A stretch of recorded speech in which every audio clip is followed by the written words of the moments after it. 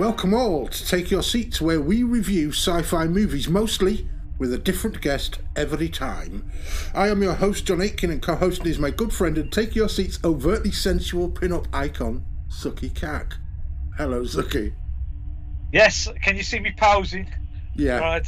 That's lovely in here. Thank you for that. Well, you know, I'm trying to get kinder every time. At some point, I'm going to just say something absolutely awful in that segment, and you're going to hate me forever. But I'm willing to take the risk. Do it next time. Well, and I'll yeah, see what I will do. In this episode, I feel like ending this podcast soon. Wow. Well, now's the time to tell us. Yeah, right on the recording. Brilliant. No.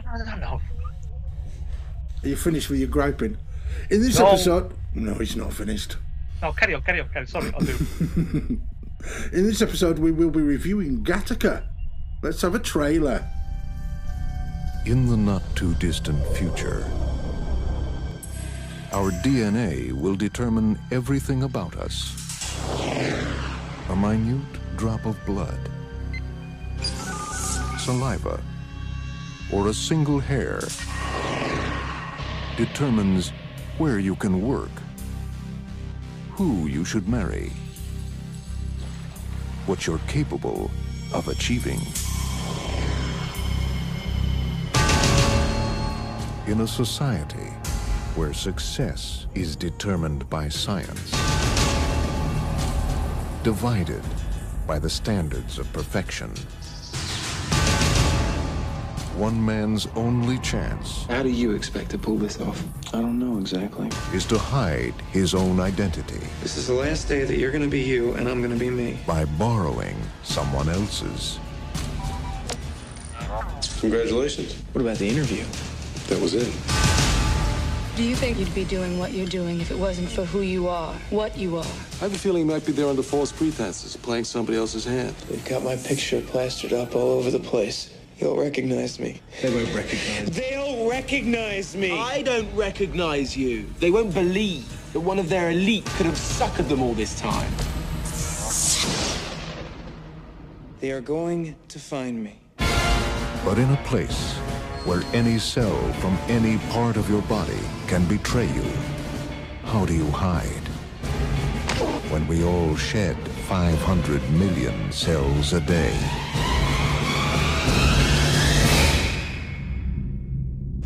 Ethan Hawke,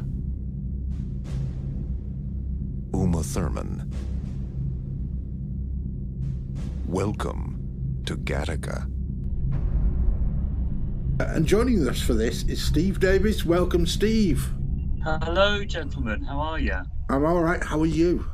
Yeah, really well, thank you. Yes, a little overworked and underpaid. Well, I'm not underpaid. I'm paid very well, thanks. But overworked, certainly. You'll find something to complain about. It's fine. All the better for being in your company again. You're acceptably remunerated. That's always good. My unions do a good job. Oh, if only. So, Gattaca, why did you pick this film? It was one of the first films that the current Mrs. Davis and I went to watch at the cinema together. The current Mrs. Davis? Oh, dear, does Sarah know? It's been 25 years, so I figured we've done all right.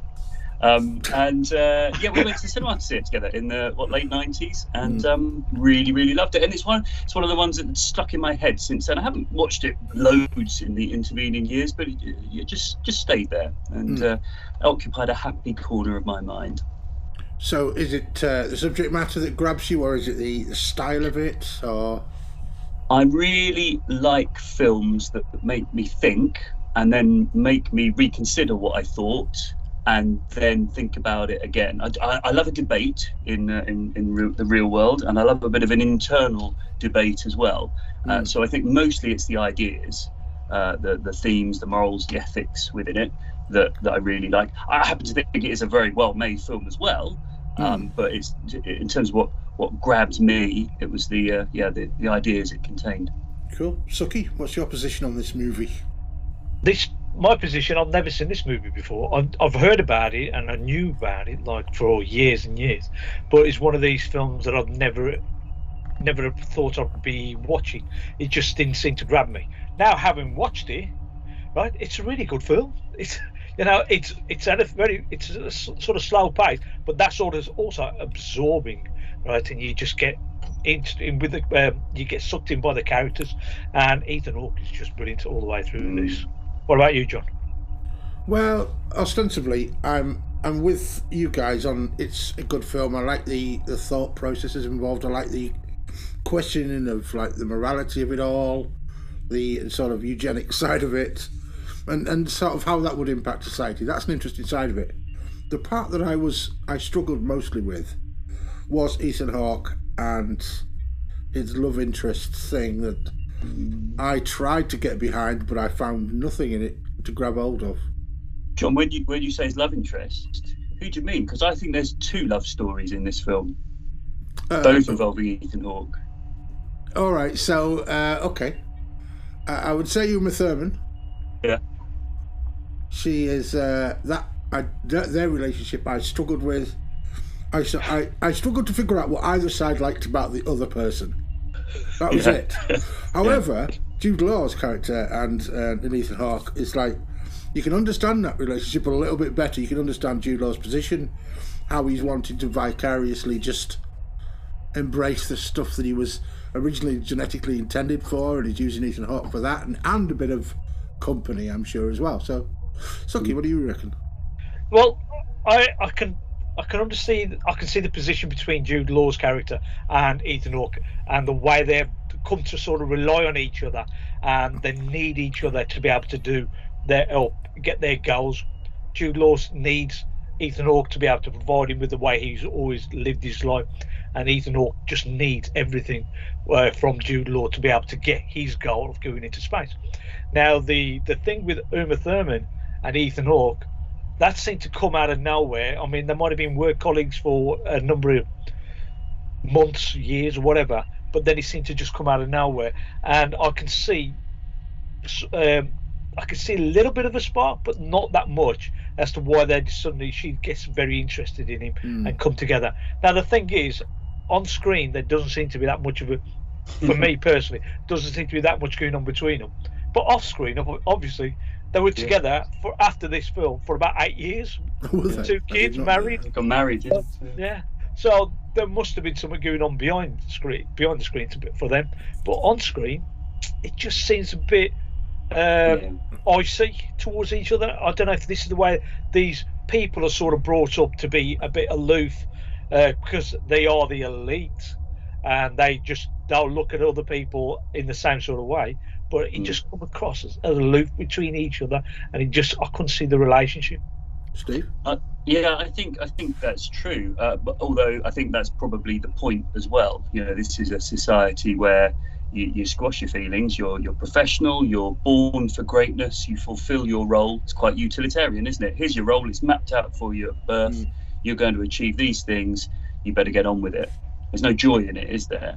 And you know, a relationship that begins with gene testing your potential partner is going to be a pretty cold and logical one, isn't it? Yeah, rather than one based around passionate. And I think probably that's deliberate in terms of the way they're trying to tell the story. I think you're right. It makes it probably less enjoyable, believable, satisfying as a relationship for me watching it.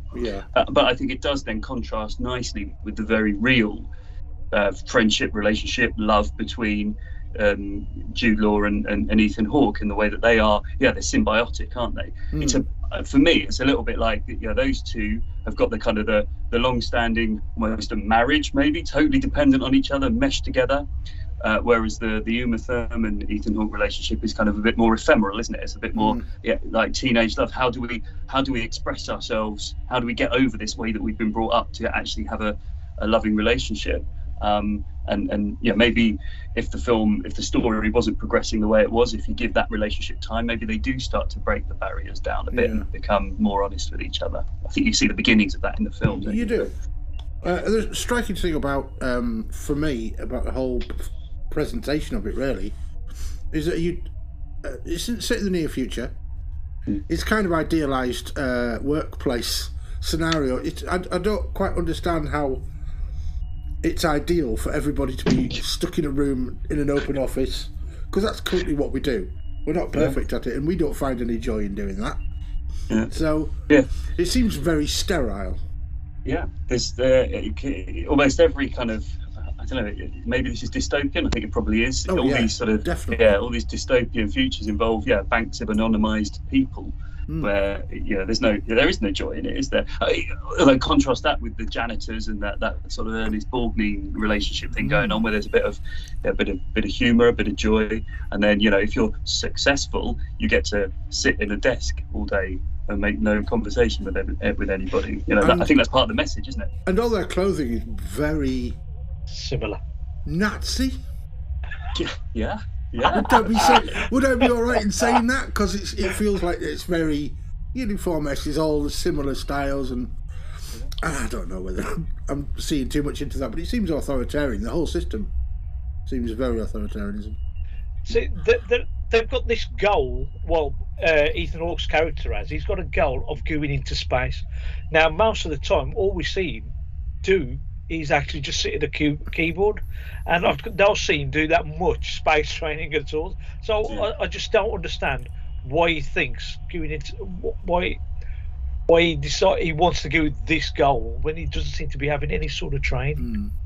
Yeah, I guess. I mean, it's a good point, isn't it? There's not that bit in there, is there? I guess maybe you're meant to assume that this is a very esoteric activity. This isn't the 60s NASA guys with the right stuff, all that stuff. This is thinking, programming, and very coldly getting yourself into space. And the joy and the passion is gone from it. That's what, but ironically, of course, deliberately, that's what drives Vincent, Ethan Hawke's character Vincent. That's what drives him. That passion. He's got to squash that and pretend that isn't there. But that's what's firing him.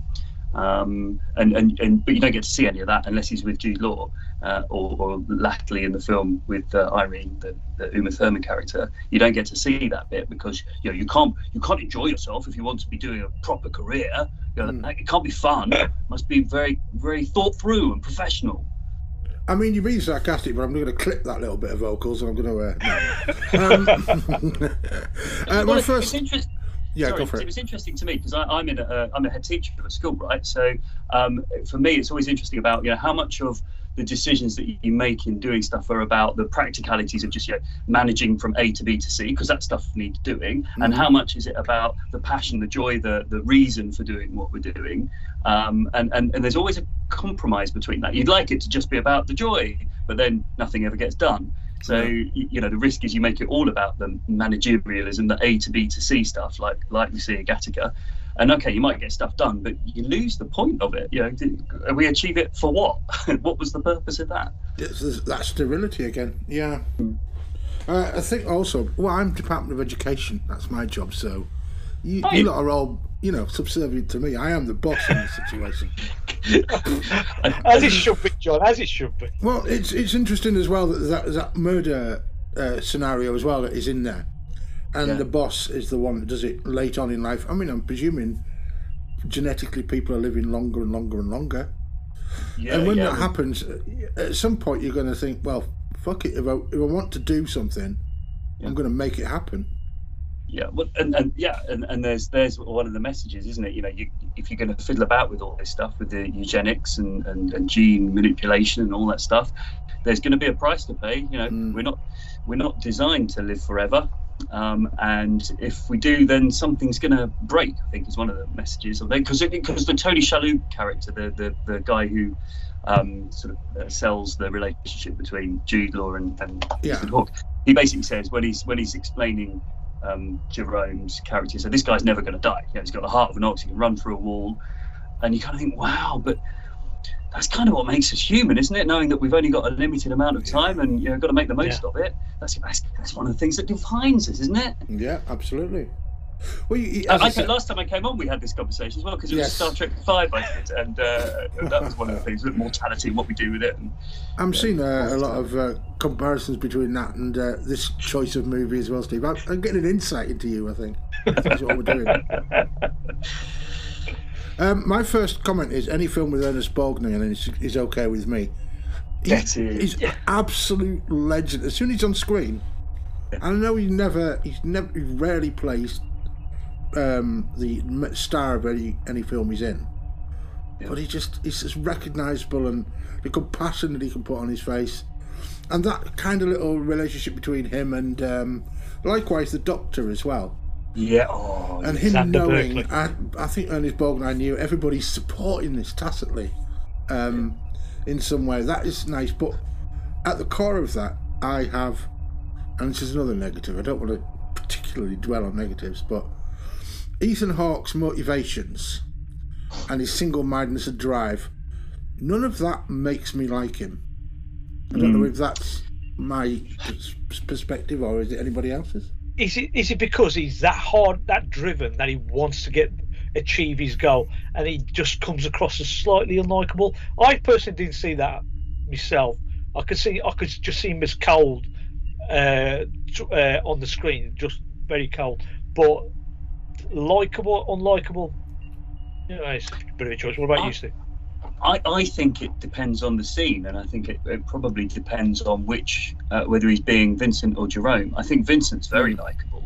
I think when he's his genuine, authentic self, I think he's very likable. You know, he's having to fight the system. He's got emotion. He's got passion. You know, the bit where Jerome has contaminated all the urine samples with drink, and he's trying to get to his interview on time, and these three of them don't pass the drugs test, and then one eventually does. You feel for him, man. You think, come on, you've all been, my time won't go on, I can't do machines out.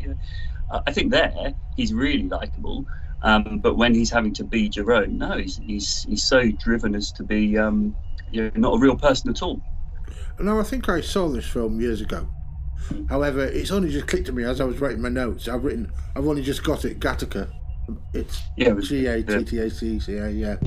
And in the credits, they bring out all the letters. Oh, I never got to the credits. I never do. I was turned off at the end. No, in the end. Must have been writing my notes. Because the GACT, the letters, they appear on the actors' names first when they're coming up on the credits. So Uma Thurman, the A's come out. I mean, those opening credits are fantastic because you get all the big nail clippings being dropped down, and when he's like scouring himself. And the first time I saw the film, you started thinking, well, what's going on here? But the next, when you watch it again, you realize, crikey, these are the steps this guy has to go through every day. I mean, it's painful, it's time consuming, it's fiddly. I mean, brilliant. I think his being so driven is maybe one of the reasons I don't particularly like him. That opening scene that Steve mentioned, that was a really memorable scene. It's the fact that you see all these body parts just falling on the floor, and you don't actually know what he's doing until a bit later on when he's actually in the building and he's using his thumbprint, he's having a wee and all that stuff, and you think, oh, that's why he's putting on that little pack on his leg, and that's what he's doing. That, all right. But then you got to the point we're going on about the Doctor, played by Xander Berkeley. Now, this guy has probably known for a while that Ethan Hawke's character, Vincent, is an invalid, but he hasn't ratted him out because of the way he wants his son to be brought up. So there's always these people that will champion a lost cause.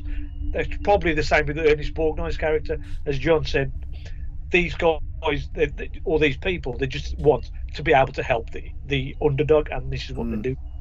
We would, I guess, in our current world, call them allies, right? People who are willing to build up and support the underclass, the underprivileged, the people who don't get the entitlement that everybody else does. And I guess 'twas ever thus, but certainly one of the different things that I got from my viewings this time after a few years is just how much that kind of chimes nowadays, doesn't it? The system is stacked against invalids. The privilege is entirely with other people, and you get to see that system from perhaps an unusual but a powerful point of view.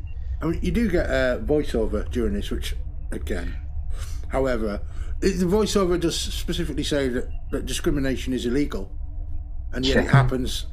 And I got this is one of the good things about sci-fi, especially this type of sci-fi, is that if we can relate to it, I mean, some things you can't relate to; they're just so esoteric. But if you can relate to it, you do feel more for the character. You feel more for the whole film. The discriminatory bit, there's that scene where they go and just line up all the invalids, right? And this is the same sort of thing they would do in previous times, where they just line up all these people just based on their colour. It's happening still, even though it's illegal. Still happening, yeah. So this is sort of it does. It does in the film. It does seem to tie back to what's happening now. Yeah, and the whole thing about having to give a drug sample at an interview in the film, so that there's no discrimination. It's illegal. But by the way, we'd like you to give a drug sample. We're not testing your genome with it. Of course, we're not. We are. and you think, well, nowadays that's a bit like there've been studies, haven't there, about names on application forms that get passed through to the next phase for interview, and names that don't get passed through for interview. And you think, well, it's the same thing. And that's why I love sci-fi. It holds a mirror up to that. It allows you to look at a real problem from a slightly unusual perspective. So it kind of takes a lot of the personal stuff out of it and makes you think, yes, in principle, I am against this. And then it makes you go, oh, but hang on, that's sort of happening now, and I haven't been particularly vocal against that now. So why would I have been really against it if it's about gene testing, which is not real in our world, sort of, at the moment? But I wouldn't be standing up against it in other things that are happening now. That's why I think sci-fi helps make the world a better place if you're willing to listen to it. Absolutely. There is such a lot of, I'm not sure I like any character, is what I've written. I'm not sure I like any character but the detective, Alan Arkin. Yeah. For some reason, I think it probably is just Alan Arkin that I like, rather than his actual character. But Alan Arkin, as is his character, he seems to be the old school, which is just, it's always going to be the invalid, right? And just go for them, and he's not going to look anywhere else. Whereas the other guy, the brother, Anton, which was a surprise, actually. I did not see that coming. I saw it coming. Did you? Okay. Yeah. I didn't know. I didn't not realize. long before, but when he was staring at the screen, I'm thinking, is he doing that because he's his brother? Which made total sense. I didn't understand how they didn't recognise one another.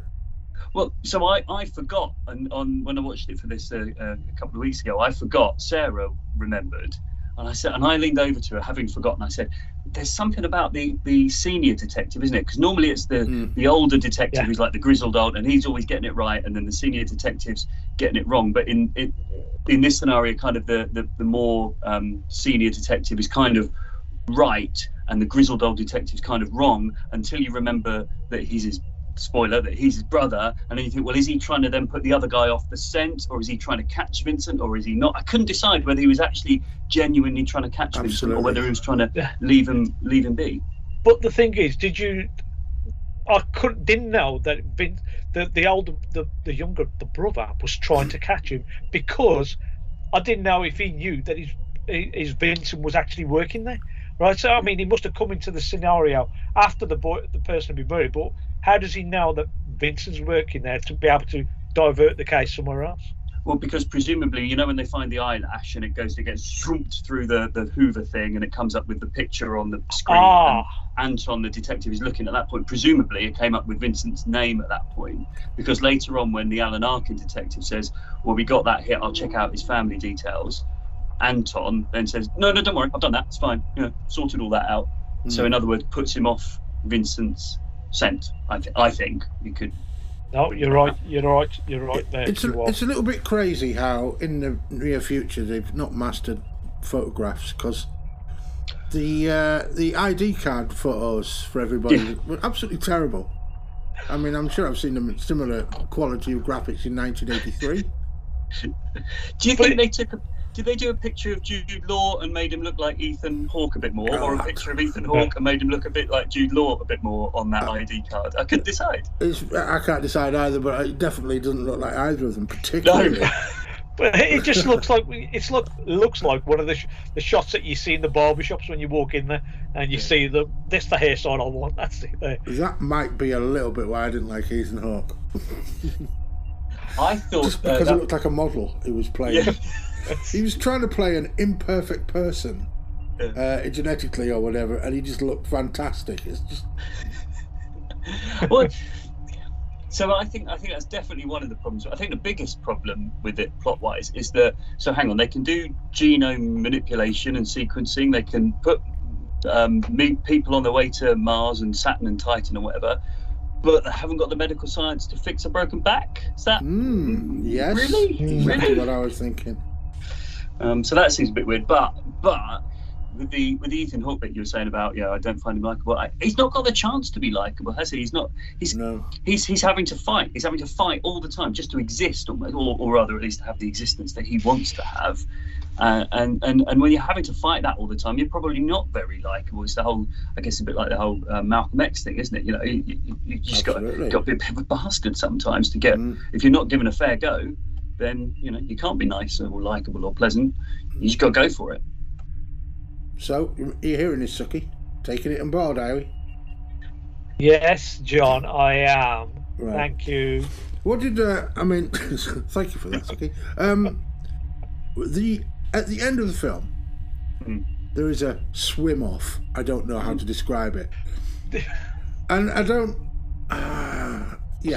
I'm not sure. Logically, getting to that point, I'm not sure that the gap between him finding out it's his brother and all that, and then let's have a swim to decide this. Where does that work in my head?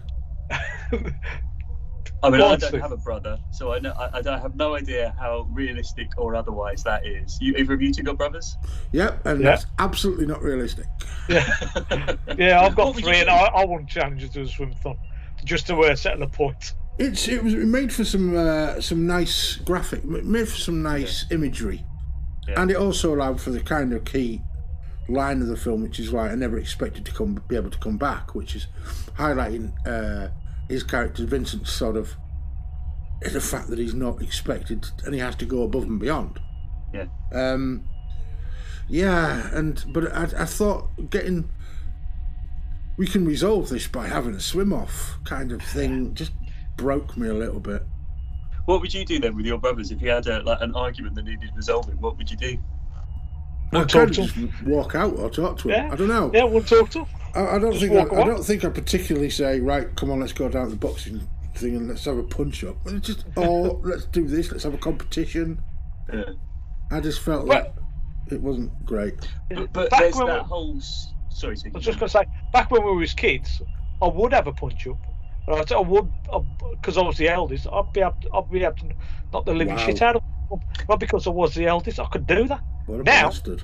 They're all the same sort of height, weight. I'm not going to take them on. I'll just walk away. But I found it quite disappointing that Anton's saying, right, I could still beat you, and it's like determined to think that he could win the argument, and it goes against the idea of right, these people have been genetically enhanced or whatever.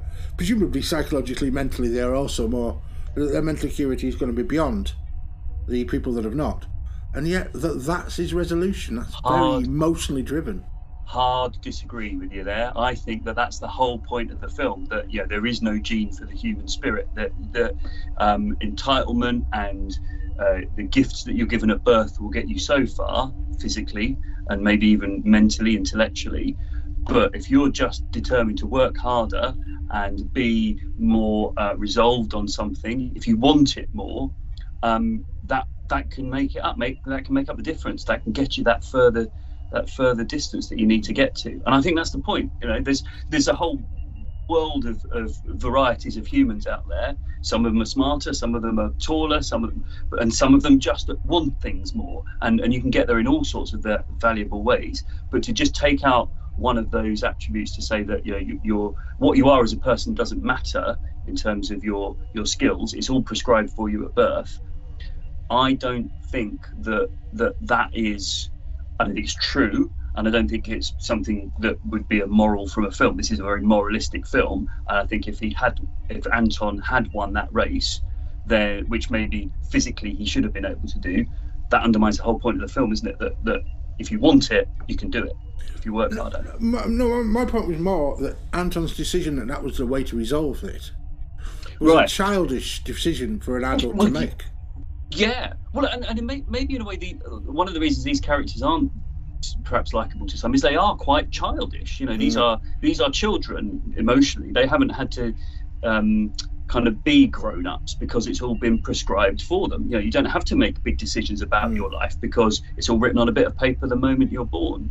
Yeah, it's like having, well, teenagers, I suppose, isn't it? Think they own the world, but actually know nothing about it, and they need guidance and to be told and helped with making the right choices. But if you I guide think them, a lot of the characters in these are children. but if you guide them and help them, they immediately resent you. Yeah. can't Except Ernest Borgnine, who's amazing, Yeah, and just yeah. everyone's dad. Great, love But it. you've got to go back to the race that Jude Law changes his whole life with, in the way that because he comes second, he's all just thinking he should have done better.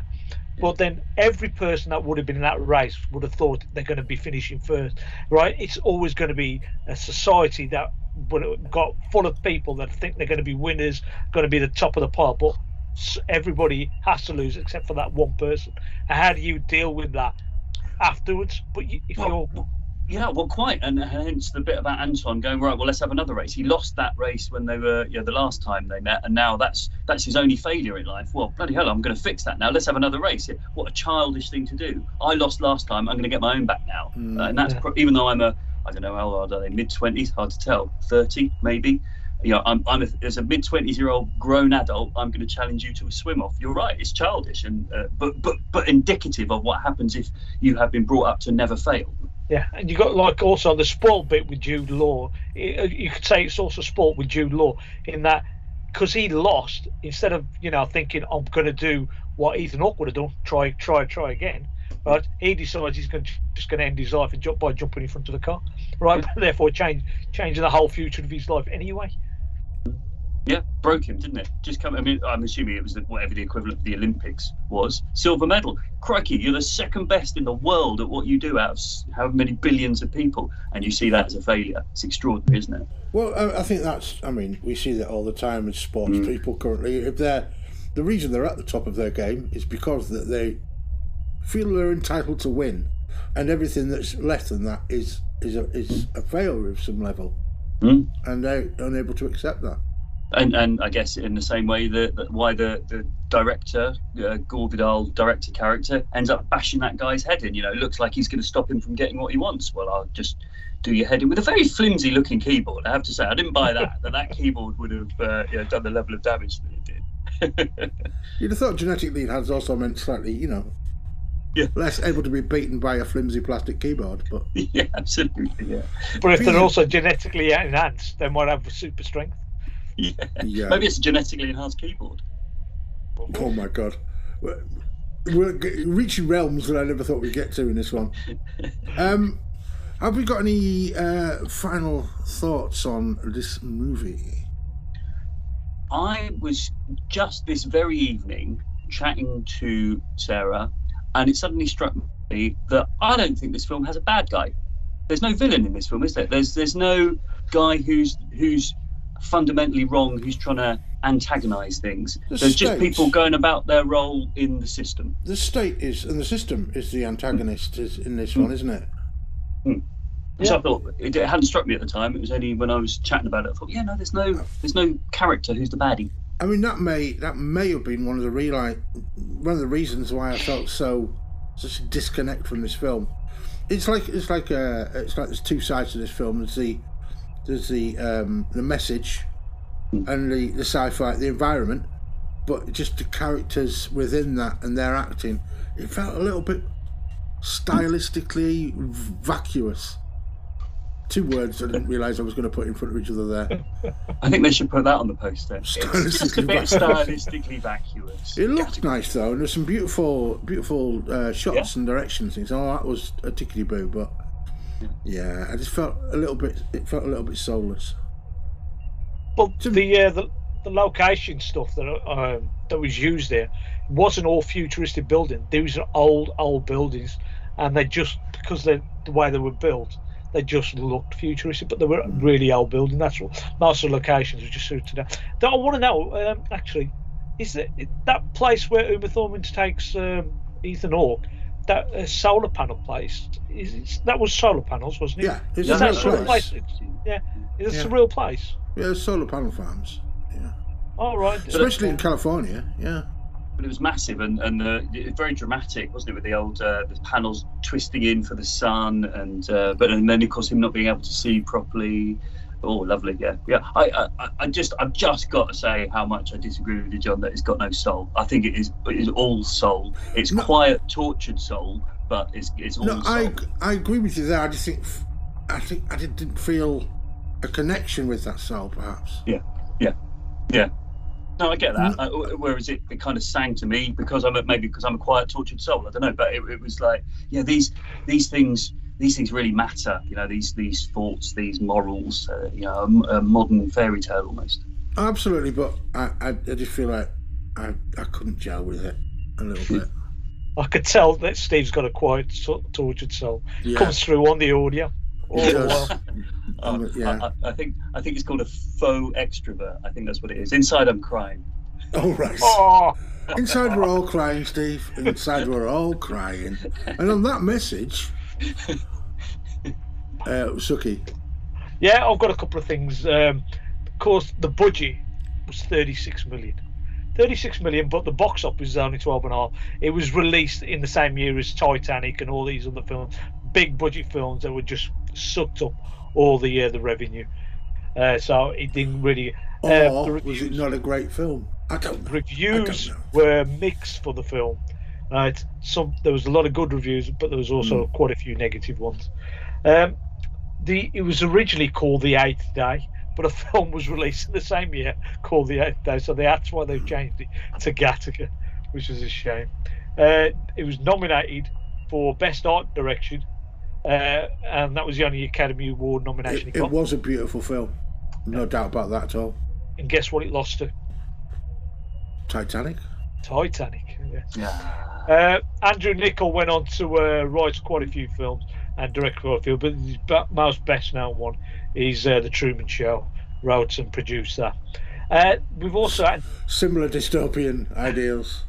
And he did another one later, quite recently, called Anon with Clive Owen. I think it was a streaming one, and it's only a few years old. Very similar sorts of ideas about the state and its role and privacy and who you are really and all that sort of stuff. It's a good film.